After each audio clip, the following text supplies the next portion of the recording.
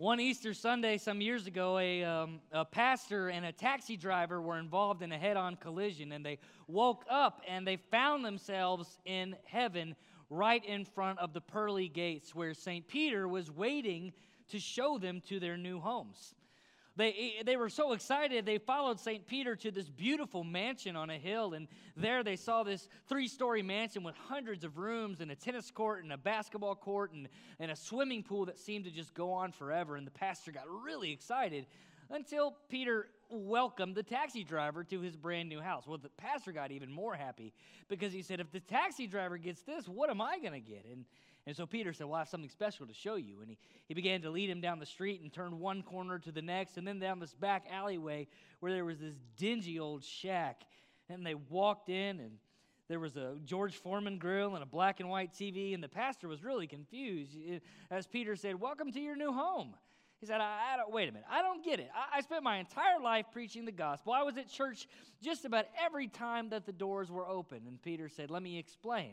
You see, in your Easter sermon, people fell asleep. But in the taxi driver, every time the taxi driver drove, people prayed.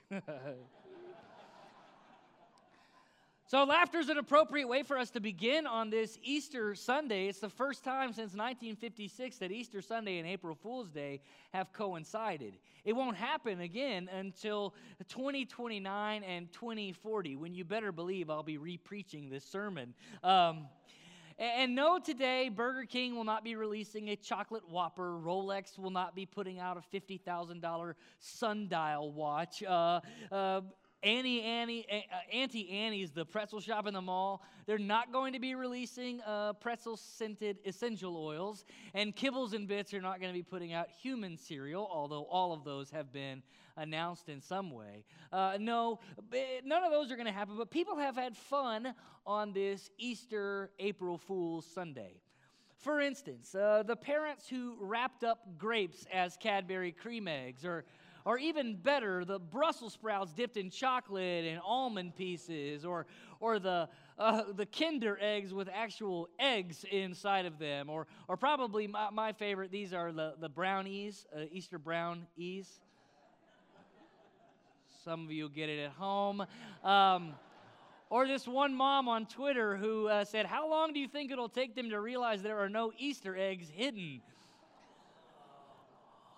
Or at 4:30 in the morning when I got here, because that's what pastors do on Easter, and I looked around my office and somebody had peeped your pastor.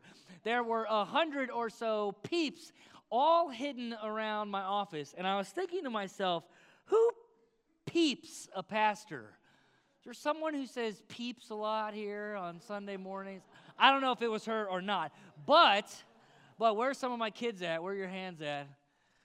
There we go. I did this in the sanctuary. Better believe I did this in the sanctuary.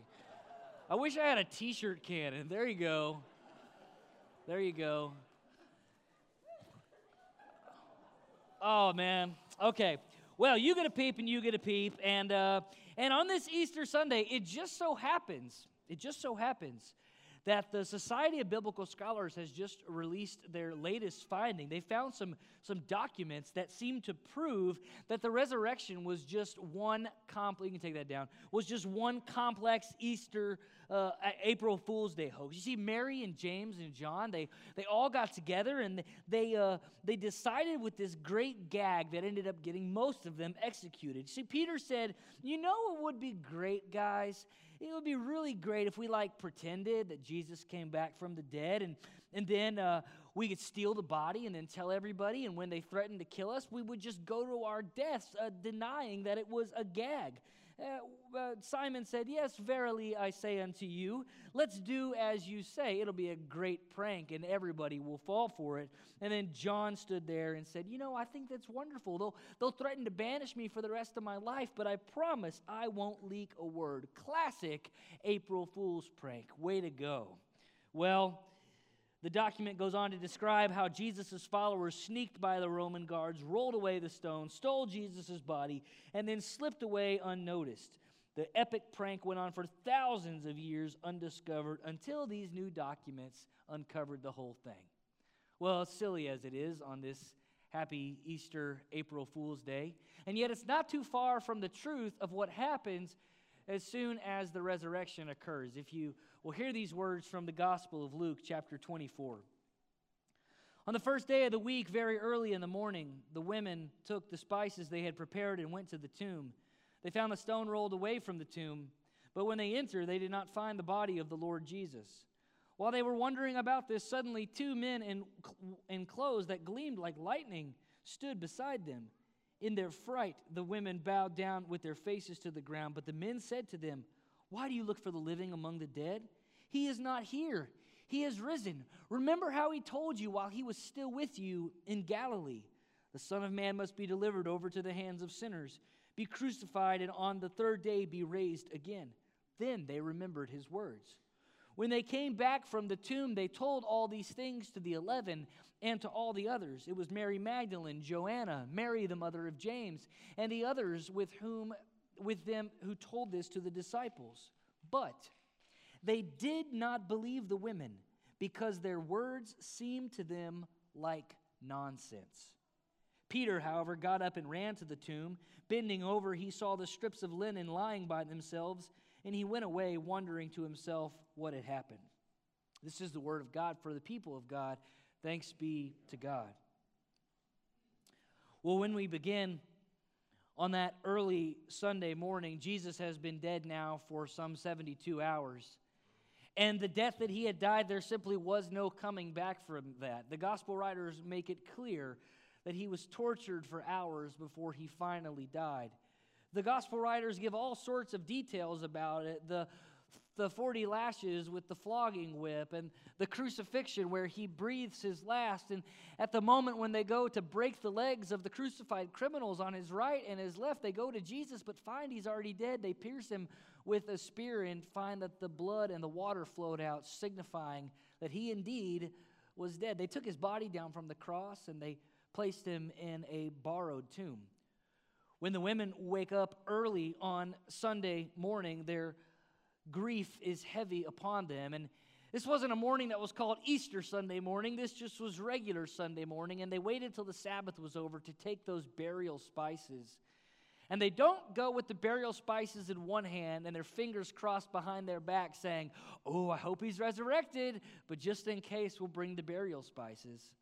No, what the women knew is what everyone knew, is that the dead stay dead and that there was no coming back from a crucifixion like this. Well, they walk in and Jesus' body is gone.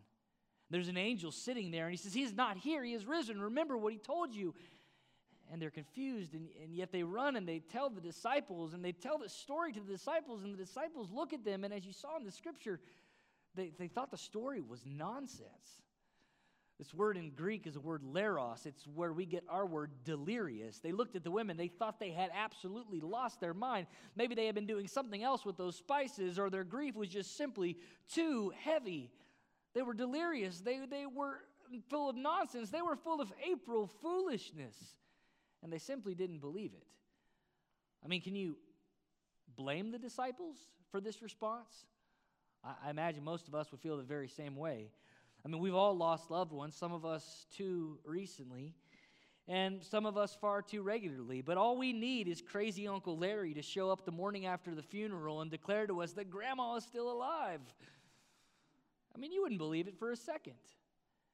You'd think he needed to be institutionalized or at least not listened to. It's the disciples' response, and it's ours as well. For in a world that's dominated in our newspapers and in our app notifications by all sorts of reminders of death and destruction, of mass shootings, and of threats of war, both on Twitter and of the nuclear variety, we see that our world is not all as it should be. It's not an A-plus world all the time where everything is well and all things are well.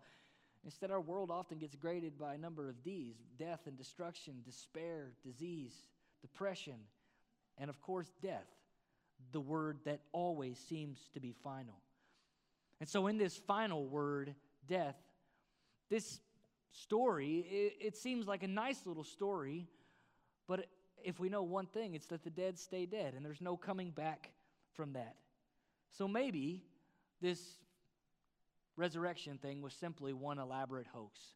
One April Fool's. I mean, I know that there are some here this morning who were dragged here, they were brought here, or even those who are faithful believers. You're skeptics about the whole thing.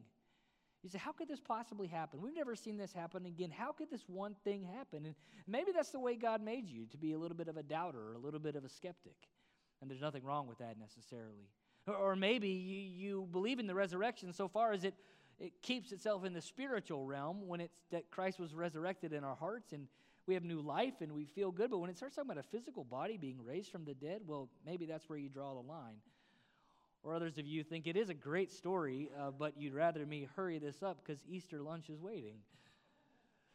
But wherever you fall this morning, you fall in the same area that the disciples did on this April Fool's morning, because the objections were there.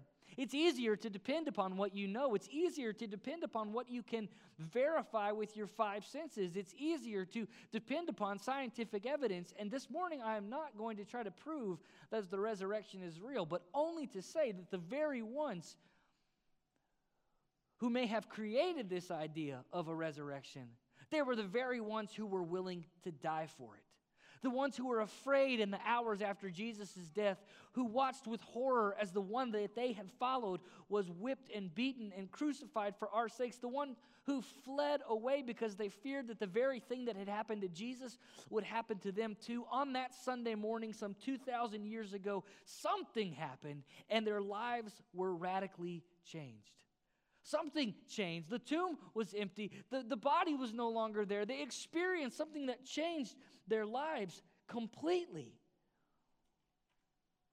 Chuck Colson, who was involved in the Watergate scandal and later became a Christian, he talks about his process of becoming a Christian and basing it upon the evidence that he found based on his experience in Watergate.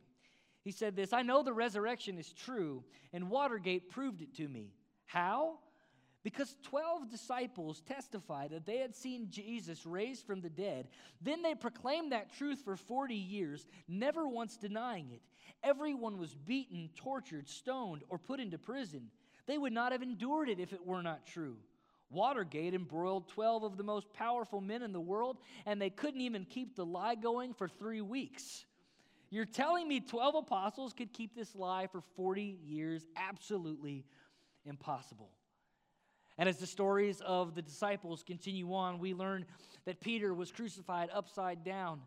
Andrew was tied to the cross and left there for days. Thaddeus and Bartholomew and Simon all faced deaths of their own. They were skinned alive. They were beheaded. They were boiled. They were stoned. They were killed for this belief. Was it an April Fool's joke? Or was it real? Was it true? Did they go to their deaths knowing it was true?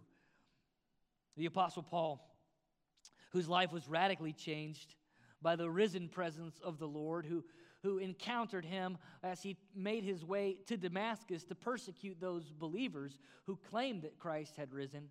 Paul's life was radically changed from one who wanted to see the end of Christianity to the very one who spread it throughout the world. And in his letter to the Corinthians, in chapter 15, Paul puts it this way. He says, if there's no resurrection from the dead, then not even Christ has been raised. And if Christ has not been raised, then our preaching is useless, and so is your faith. More than that, we are found to be false witnesses about God, for we have testified about God that he raised Christ from the dead. But he did not raise him. If he did not raise him, in fact, then the dead are not raised. For if the dead are not raised, then Christ has not been raised either. And if Christ has not been raised, your faith is futile. You are still in your sins. Then those also who have fallen asleep in Christ are lost. If only for this life we have hope in Christ, we are of all people to be pitied.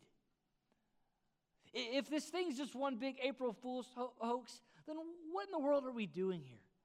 Then why do we keep preaching and proclaiming this year after year, century after century? Paul says that Christ indeed has been raised. He indeed is the final word. He is the one who, through his new life, sets the standard for all new life. He is the one, through his death and resurrection, shows that death does not have the final word. And Paul concludes his words in 1 Corinthians 15 by saying, "Where, O death, is your sting? Where, O death, is your victory?"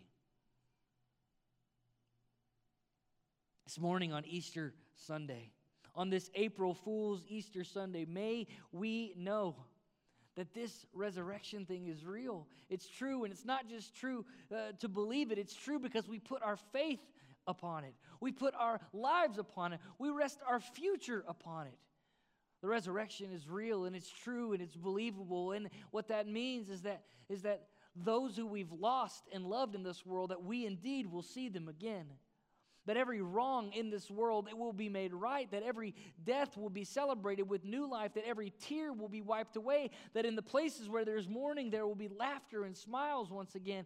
And that in those places that seem to be dead inside your own heart and in this world, Christ will bring new life.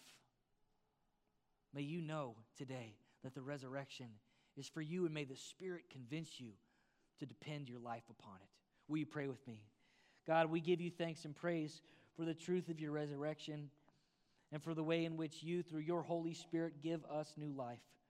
We ask that as we prepare to give our offerings, that they might be a generous response to the good news of your grace and through the opportunity that you give us this day to receive new life.